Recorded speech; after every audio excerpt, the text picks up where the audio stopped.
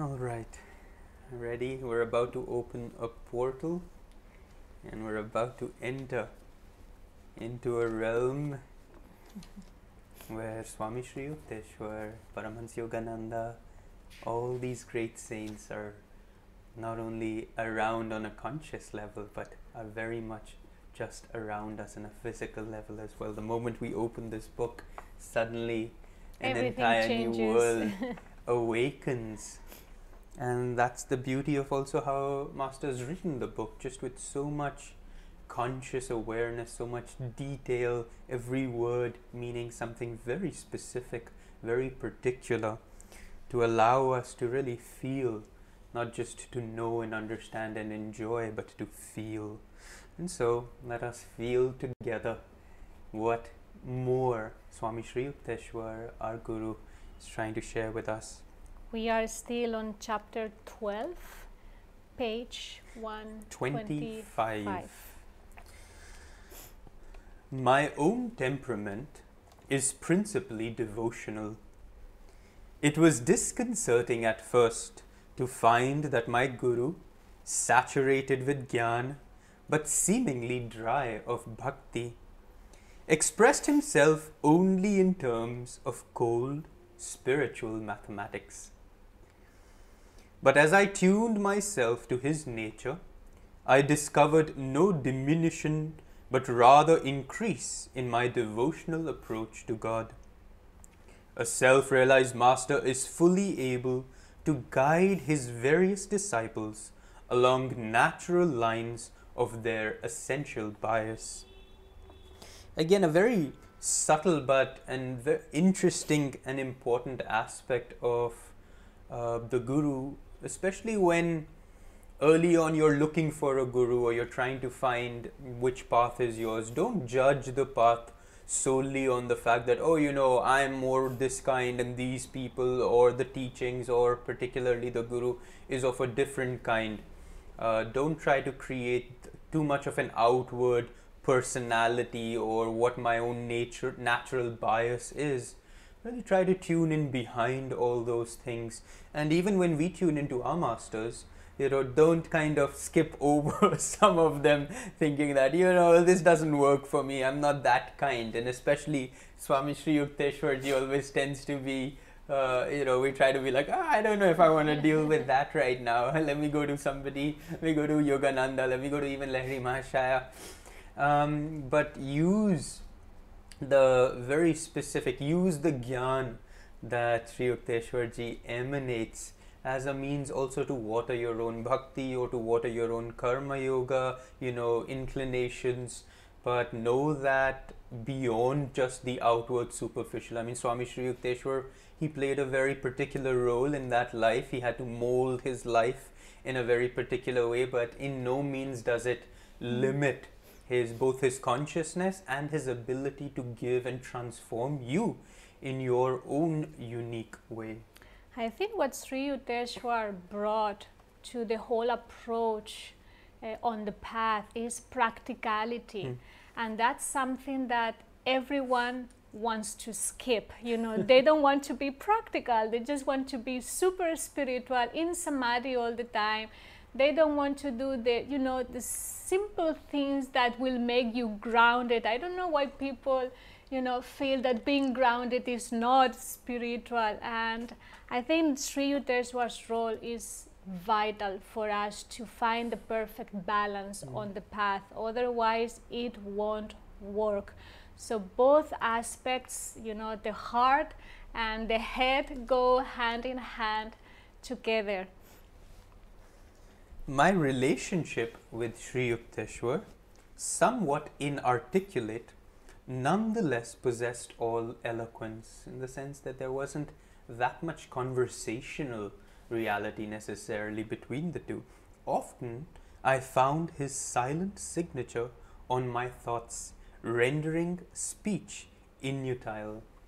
So often the master was saying that he didn't even need to express himself to Sri Yukteswar because they found such a inward connection that even speech became superfluous. And I love this word, I found his silent signature on my thoughts, as in even Yogananda's thoughts started to have that particular vibration, that particular signature of Sri Yukteswar's. It reminds me of this thing that Ashanaya Swami would talk to us about, when Swamiji, especially fairly early on, when he was just starting to ask people to take on responsibilities beyond the original community, Ananda village, and Portland was opening, and Seattle was happening, and Palo Alto was happening, and of course the leaders who were being asked to go, they weren't the happiest on one level, because you've been so used to being around Swami, you want to be around him. Now it's like he's sending you off to this faraway post. It's like another country. Sometimes. It's another country sometimes. And so of course they would say, but Swamiji, how would we know what to do? You're just sending us there, and it's like you're just leaving us on our own. Of course they were also joking, but Swami didn't want them to ever feel that way. Catching that thought, he says, I'm never going to leave you on your own. I'm always sending you thoughts constantly of what could be helpful for you. But it is up to you to see which thought you're able to catch and which thought resonates with your own nature, and then for you to uniquely express it. And that's how the masters work. Their job is to send their unique vibrational signature of what they would like to see happen, what they know would be beneficial for us. But then our job is to see which ones we're able to catch, which ones then we're able to not just catch, but then to kind of integrate and make our own. So it's not just that. Otherwise, we become essentially slaves also, just to awaiting what the Guru is going to say.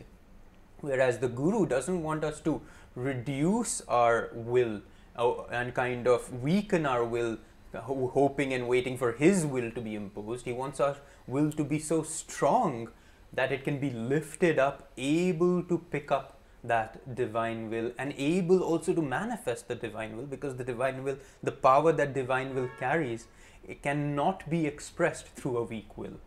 And so that's how the guru-disciple relationship really works. It's that silent signature on all your thoughts that you start to feel, wait a minute, and you start to recognize these aren't just my thoughts. Where did this inspiration come from? Because believe us, we're not capable of these inspirations. We're not capable of so clearly sometimes seeing what the next step is, but yet there it is. And for Narayani and me, what's fun is that we get to catch sometimes these thoughts independently at the same time, and then kind of share it with one another, and that's always a confirmation for us that, okay, something more is going on. It's not just me kind of hoping and thinking and my intuition is telling me, but that both of us are tuning into a very similar, and both of us will express it differently, however, even though we're tuning into that same signature. Sri Yukteswar's impartial justice was notably demonstrated during the summer vacation of my first college year. You may be in charge of the Hermitage. Master was pleased over my enthusiastic arrival. Your duties will be the reception of guests and supervision of the work of the other disciples. So Sri Yukteswar has now placed young Mukunda as in charge of the ashram. Big responsibility. So you know that he's pleased with what's going on, how Mukunda is progressing. However, now, Kumar, a young villager from East Bengal, was accepted a fortnight later for Hermitage training. Remarkably intelligent, he quickly won Sri Yukteswar's affection.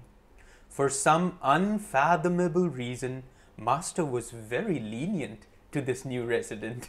So it's completely different from what people are used to seeing in Sri Yukteswarji. Just being lenient, being loving, being kind, being more accepting of this person's faults. You wanted to say something? Yes. It gave me a hint here of Sri Yukteswar's, I mean, it wasn't a preference, but his really appreciation of, bright brains, and sharp intelligence, because, Yogananda writes here, a boy who was remarkably intelligent. I mean, like his wisdom, the sharpness of, you know, his quick ability to grasp things. And I think that was something that Sri Yukteswar really could see, you know, enjoy that very, very much. And of course, even though we know the masters have not favored it, but there is like almost a pulling towards something that really resonates with their own nature too. And we know Sri Yukteswar was, you know, the king of pure wisdom, pure gyan. So for him to recognize a disciple with that kind of ability to use his brain, I'm sure it was quite satisfying also, and fun and gratifying to see how that disciple, you know, would unfold on the path. Mukunda, let Kumar assume your duties. Employ your own time in sweeping and cooking. Ouch! Master issued these instructions after the new boy had been with us for a month. Exalted to leadership, Kumar exercised a petty household tyranny. In silent mutiny, the other disciples continued to seek me out for daily counsel. Mukunda is impossible. You made me supervisor, yet the others go to him and obey him. 3 weeks later, Kumar was complaining to our guru. That's why I assigned him to the kitchen and you to the parlor. Sri Yukteswar's withering tones were new to Kumar. This was the first time Sri Yukteswarji was showing his true nature to Kumar. In this way, you have come to realize that a worthy leader has the desire to serve and not to dominate. You wanted Mukunda's position, but could not maintain it by merit. Return now to your earlier work as cook's assistant. After this humbling incident, Master resumed towards Kumar a former attitude of unwanted indulgence. Who can solve the mystery of attraction? So, of course, Sri Yukteswarji, I mean, it was obvious to the ashram residents that Sri Yukteswarji had a soft spot for this boy Kumar. But nonetheless, even though he had a soft spot, it wasn't going to stop him from ensuring that this boy, who is his responsibility, this disciple who has come to him for training, that he receive exactly what he needs. And in this particular case, even though he held a very soft spot for the boy, but he kind of made quite an example of him, especially from this perspective, because it's easy for us to think. I know in our own time with Swamiji also had his, you know, certain people that he enjoyed very much having around. In the past, he's had, if you hear some of the stories early on, there have been people who've come and Swamiji, you know, had them around all the time and nobody else could figure it out, because to everybody else, these people were really hard and negative and, you know, nobody else could get along with them except Swami, and Swami loved having them. He would give them roles of leadership and responsibility even though they weren't deserving. And so who knows what karmas are playing out, what every disciple, because we have to also think about the Guru from the perspective, not just that he's one with God, but also that he has lived an entirely human existence as well, lifetime after lifetime. And a lot of karma and relationships grow around that. Swamiji would talk to us about his life as, you know, a king, as a warrior. And many of us can feel and see how we could have been, you know, soldiers in the army, somebody in the court, somebody was his minister, someone was, and you can even now, if you watch, you know, the dynamics of Ananda, especially back when Swamiji was the focal point of those dynamics, you could see a lot of that playing out even now, but differently. And Swami, even though remembered those relationships that existed and honored those relationships, he never let those relationships cloud his responsibility and his duty to the disciples, which was to shape them, which was to free them. And this is what was happening here with Sri Yukteswar. So if you find you're in an ashram or you're part of an organization or whatever be the case, you have a you're in a in an interaction with somebody you consider to be spiritually more elevated, somebody you're trying to draw from, don't get easily confused and swayed by the fact that they might seemingly have some people who are closer to them, some people who don't seem so close, some people who are their favorites. Don't get confused by that play. Know that they are participating in everybody's karma, knowing exactly what these people need. But if the Guru is true, if the path is real, then what's most important is what we see next. Is, as Master says, do you want to add something? Yeah, and let's not forget that they are there for a reason, and even though it's the Guru's responsibility to help them to grow and to shape their understanding and their weaknesses and their own karma, it's so interesting that Kumar had to show up in Yogananda's life, in his own discipleship at this very moment for a specific reason, and we will see now in the next few paragraphs. Like, Yogananda really had to be tested by his brother disciple and test his own discipleship. So let's not forget that those people that seem to be triggering us, that seems to be, you know, competing with us, or we think so,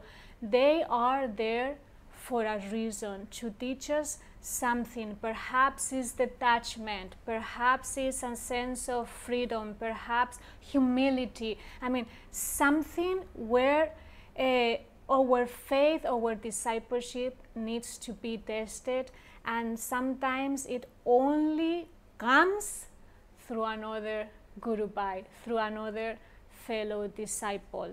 So yes, both things are playing right now. The Guru-disciple relationship with that unique person, but also with you.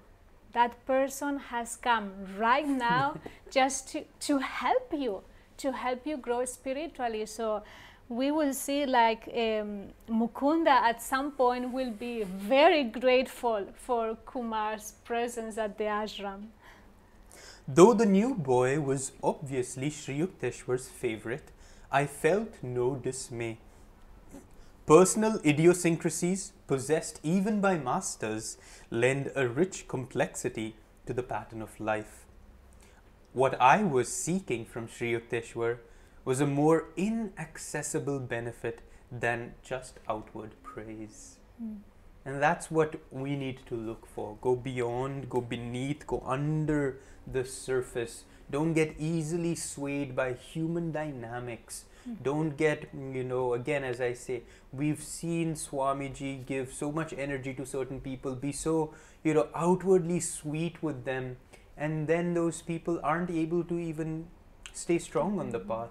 And they often, in fact, left. And you'd wonder, why did Swamiji? And in some cases, he'd tell you about it, and he'd say, it was just with the hope that this time I could see their trajectory, and with the hope that just this time we can hold them on. So the Guru's role is so individual with the disciples, even though sometimes it may feel or seem that he's kind of this impersonal, just giving everybody equally, but he knows exactly what every one of us needs, and his attempt is, in fact, for each of us, how long can I ground them and root them in the spiritual path until their own power shines forth and is able to continue them on.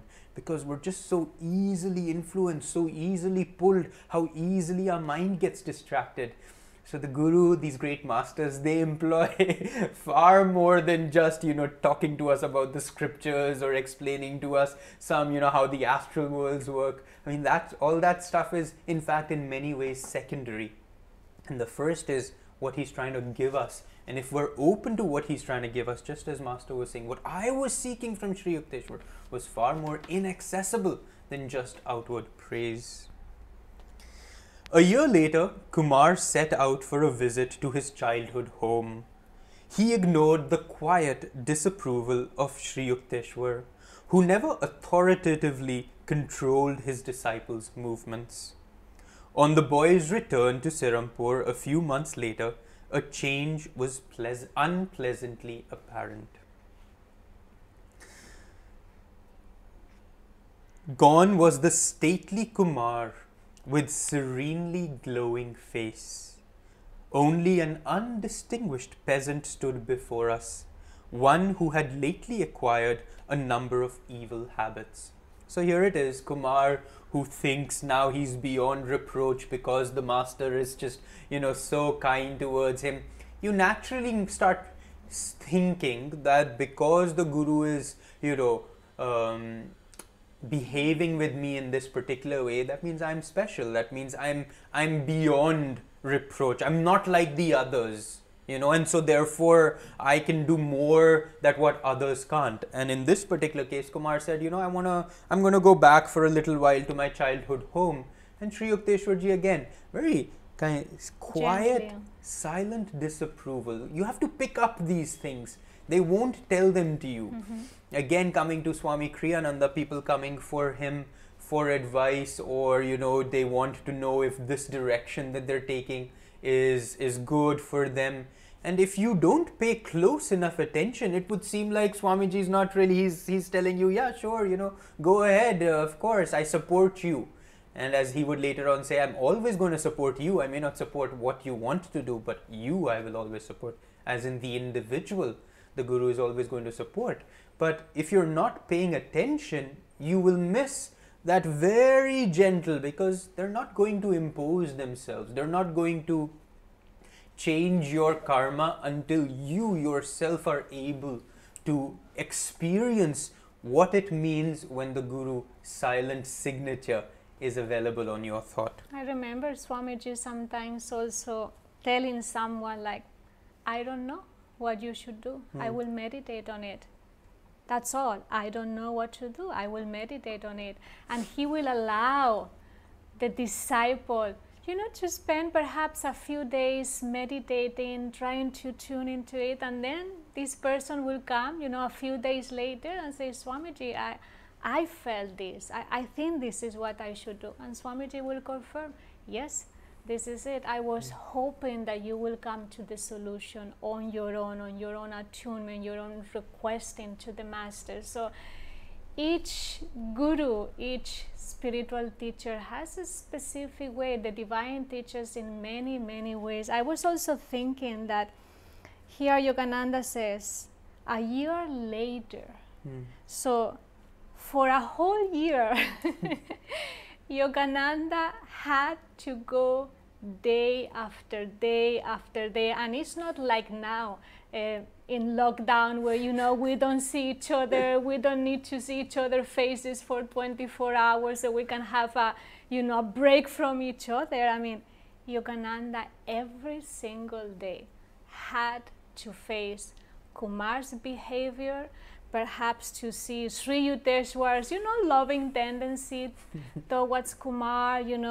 He was still Yogananda, doing his chores. So just imagine a self-realized master, Yogananda, going, through a very perhaps strong karmic test with every single day. Okay, let's see what I need to face today.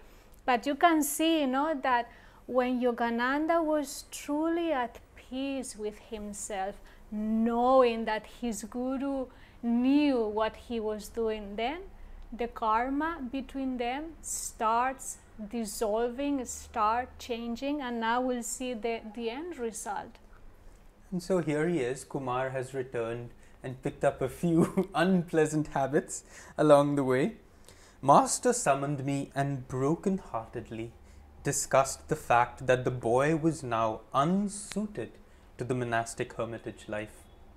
Mukunda, I leave it to you to instruct Kumar to leave the ashram tomorrow. I can't do it. Tears stood in Sri Yukteswar's eyes, but he controlled himself quickly. The boy would never have fallen to these depths had he listened to me and not gone away to mix with undesirable companions. He has rejected my protection. The callous world must be his guru still. Sad, huh? Yet at the same time, a very common thing. You would think, wow, here he is with a self-realized master. Here he is with somebody who could really, really free him. Not like, some of us just hoping we're doing the right thing, hoping that every inspiration we're getting is fine, not having the guru in the body to confirm everything we want to confirm from him. Not that they did confirm even when they were in the body, but at least we can dream that would be true. And yet, that's it. That's all you got. 1 year is all you really got. 1 year to figure it out, 1 year to change and transform, 1 year to attune. And many of us get 1 year, 2 years, 3 years, and still there we go. In Yogananda's own ashram, years later, when now he's the guru, there was a similar man, a disciple, a monastic, who after a while he left the path, and Yogananda said he wept all night because had that man stayed just one more night at the ashram, he would have overcome that karma and not have to waste an entire life. Can you imagine? And for all of us, it can be just one more night, just one more time where we controlled a certain habit, just one more thing where we didn't give in to a certain compulsion, and that could have been it. But then when we give it, boom, the cycle starts again. I love these words here where Sri Yukteswarji says, he has rejected my protection. And that's a big part of the guru-disciple relationship. It is up to us to constantly stay in that ray. We step out of it a lot, quite often. Every time we decide to just go on our own, whim and fancy, in one sense or the other, we're stepping out of that ray. But in this particular case, this was as far as Sri Yukteswarji could impose that protection on Kumar. And he realized that this is not going to work. Even while he were at the ashram, Sri Yukteswar now could no longer wrap him in his aura. And that happens to a lot of people. Just living in a spiritual setting doesn't guarantee that you're in fact a disciple. Yogananda would jokingly... No, go ahead. You want to tell it? You can say it? You say it better. No, I'm sure you will have more fun if you say it. Please go ahead. We talk about how he talked about in Mount Washington, which was their ashram, he says, there are many rats on our property as well, but that does not mean that they too are making spiritual progress. So don't confuse the fact that you belong to an organization or that you're around certain people who are spiritual, that you show up for certain events and feel that, oh, look at me, I'm participating, doesn't mean that you're necessarily in. The only way you'll know that you're in is how you feel the presence of the guru within you. And then of course this next line, which is also very important, is the callous world must be his guru still. And that's what's happening for the majority of the world, of all the people. The world itself is a great guru. And it's going to, why? Because it's going to teach you through karma, through disappointment, through fulfillment, through the bashing that the world tends to give us. That's what's needed for most of us, in fact, is just to experience that over and over again until we are humbled enough, we're refined enough, purified enough, that all of that has churned in us that deeper yearning for God alone. And then and only then really do we have the great blessing of having a guru. And again, I say this, the blessing of having a guru is not just taking discipleship, is not just belonging to any form or any organization or any setting. It's very much, are you in that ray of protection? Do you feel that you're in there? Do you act like you're in there? Do you live like you're in there? Do you express everything to the best of your ability as if you are a disciple of a great master? Then and only then can we in fact call ourselves disciples. Anything you want to add? Kumar's departure brought me no elation. Sadly, I wondered how one with power to win a master's love could ever respond to cheaper allures. Well, sad indeed. Keen intelligence is two-edged, Master once remarked in reference to Kumar's brilliant mind. It may be used constructively or destructively like a knife, either to cut the boil of ignorance or to decapitate oneself. Intelligence is rightly guided only after the mind has acknowledged the inescapability of spiritual law. And so this is for all of those of us out there who are very little prideful of our intelligence, of our very quick wit and our sharp minds. It's much safer to be in your heart, but for some of us that may not be much of an option. We've been gifted, of course, a sharp ability to discern, to create, to perceive. But as Sri Yukteswarji says here, it in fact is quite the double-edged sword. My own tendency has been very mental for many of my earlier years on the spiritual path. I feel now that I'm not that mental anymore. I don't think as much or as obsessively as I used to. But I could see how easily the sharpness of my own mind would draw me into these never-ending circles. Just trying to figure out on an outward intellectual level. And then when you think that you can grasp these really deep subjects, you assume that somehow that means you actually know it, or you've realized it, or that now these subjects are just so easy for me, I must be that highly spiritual. And that usually leads to great falls from the spiritual path, just as Kumar here experienced that, oh, nothing can happen to me. I'm already, I know these things. I know how karma works. I know how that happens. And then, of course, he says that intelligence is rightly guided only after the mind has acknowledged the inescapability of spiritual law. So we're not trying to use our intelligence, which is very much a worldly intelligence. We even see the spiritual path only from that worldly perspective. We have to learn to see it first from the inside, and only after we recognize that the laws of the spirit world are what govern everything, then and only then can we use our intelligence rightly. Anything to say on intelligence? No. Okay, we'll have Narayani start with the next one. We don't want to just hear me yapping. Please. My Guru mixed freely with men and women disciples, treating all as his children.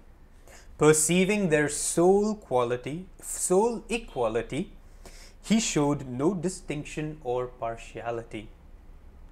In sleep, you do not know whether you are man or a woman, he said. Just as a man impersonating a woman does not become one, so the soul impersonating both man and woman has no sex. The soul is the pure, changeless image of God. So very, of course, relevant to our times, where gender inequality has just been something that's, we've been carrying with us for a long, long time. It's gotten a lot better, but it's also gotten a lot more confused. Because with the rise of feminism, now with the rise of even more genders, so to speak, you've got, now the transsexual community, you've got, it's growing. The different identifications that the soul can kind of paste on itself has grown. And even in that, it's very hard for us to tune into what's right, what's wrong, how should I deal with this person, how should I deal with that person. Sometimes at work, women continue still to face a lot of disparity, whether in pay, whether in authority, whether in responsibilities. But right here, as Sri Yukteswarji says, for those of us who recognize the reality of the soul, it's very important to always see every individual, every person, not as man, woman, or the other, but really to just see them as a soul on a very long journey. And we've all been men, we've all been women, we've all been eunuchs, we've all been everything. There is a possibility of being anything that you can think of. We've all been it.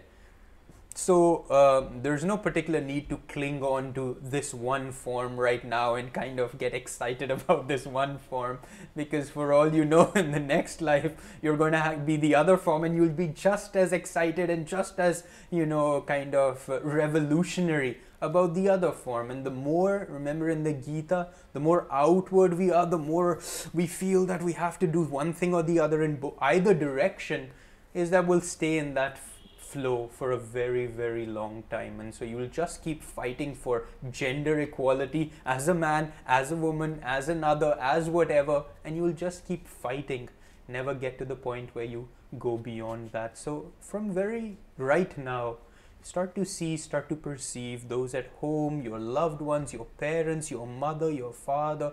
Don't create necessarily too much distinction. Don't box people in based on their gender especially.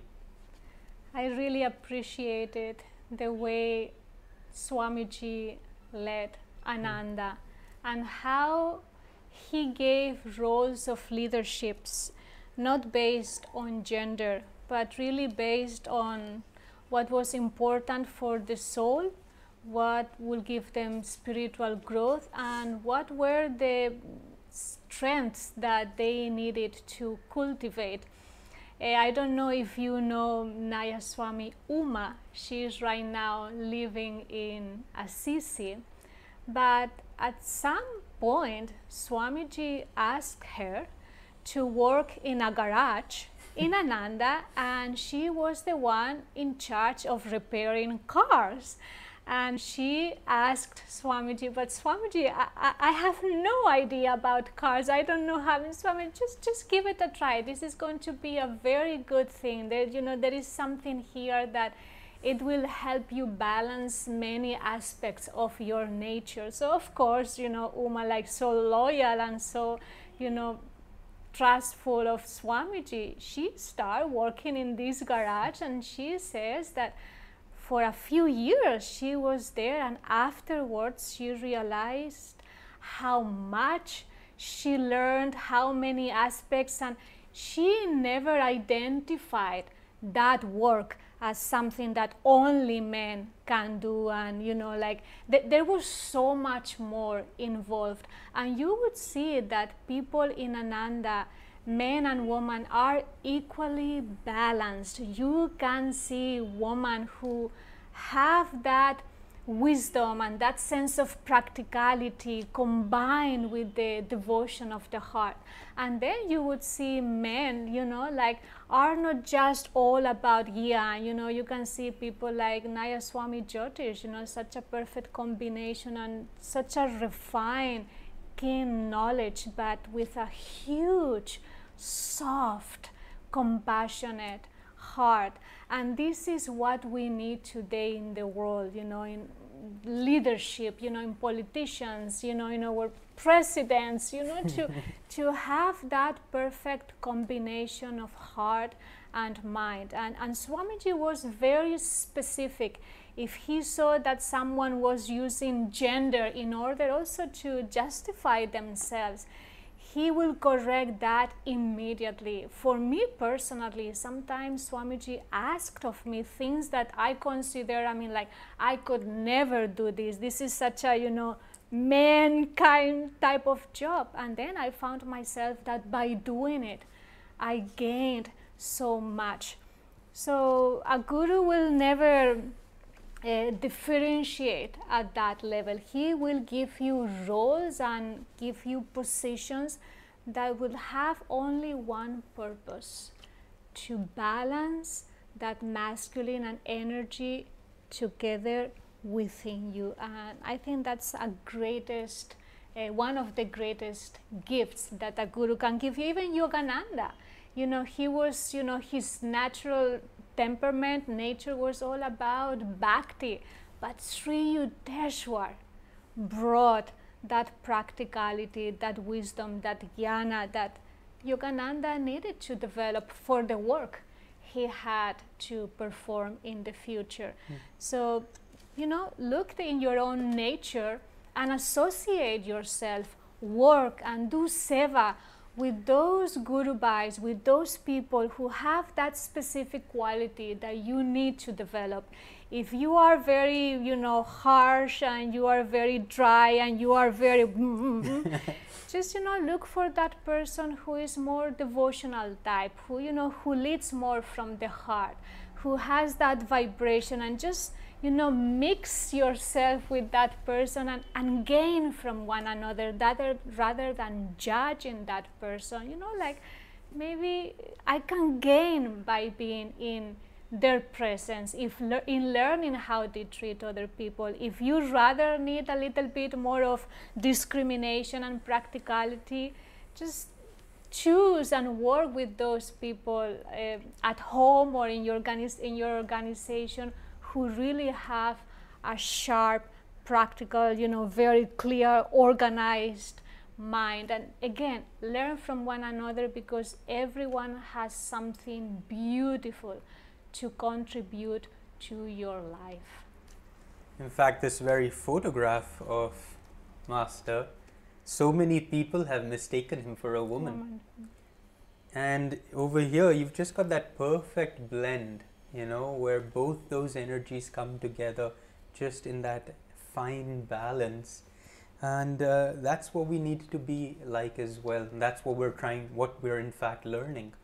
I need much more of that feeling. I need much more of the heart energy in order for me to find absolute completeness. The Ardhanareshwari, who we worship as Shiva and Parvati, needs to happen. I also remember of a fun story of Swamiji that Naya Swami Nirmala tells, in which she says that once, I believe they were traveling in a car, and there was a billboard of, you know, one of, I don't know, was it makeup or some such thing, or a, you know, very, very sensual dress of some kind, whatever, something very feminine. And Swamiji turns to Naya Swami Nirmala and says, if you were a woman, would you wear something like that? And she looks at Swami and says, Swami, I am a woman. And Swami's like, like, it's hard. It was hard for him to kind of tune into her just as that, because he recognized in her far more qualities and far more realities than just the one that she or we would have defined her as. This is a little fun thing, again connected to that.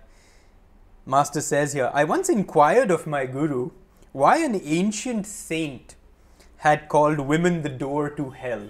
It's unfortunate, but here it is. And Sri Yukteswarji just perfectly, beautifully says, a girl must have proved very troublesome to his peace of mind in his early life. My guru answered caustically, otherwise he would have denounced not woman, but some imperfection in his own self-control. How beautiful. Anything, I mean, and this is of course has nothing to do with gender, but anything that we feel or we say that's the problem and this is not right and that is not right, as Sri Yukteswarji says. But what's also beautiful here, just the naturalness, is like, of course, you know, if I had trouble with something and I used a certain manner to overcome it, now of course I'm going to share that with people. So if this particular saint had an issue where his mind was probably being drawn to women inwardly and it was giving him trouble in his own spiritual growth, in his sadhana, and that tends to happen. So obviously he put out a lot of energy to ensure that that does not happen, and that's the kind of life he lived to find the freedom that he was looking for, and so therefore that's the way he professed. But then of course the more important thing, as Sri Yukteswarji says, that in the end you'll realize that you're not denouncing anything outside. You'll only realize that it is within you, that there is some imperfection of self-control. Self-control here being there is part of a karmic tendency inside us, there's a certain flow of life force inside us that's not yet mastered and therefore has life of its own and has a potential to be drawn in certain directions on its own without your sanction.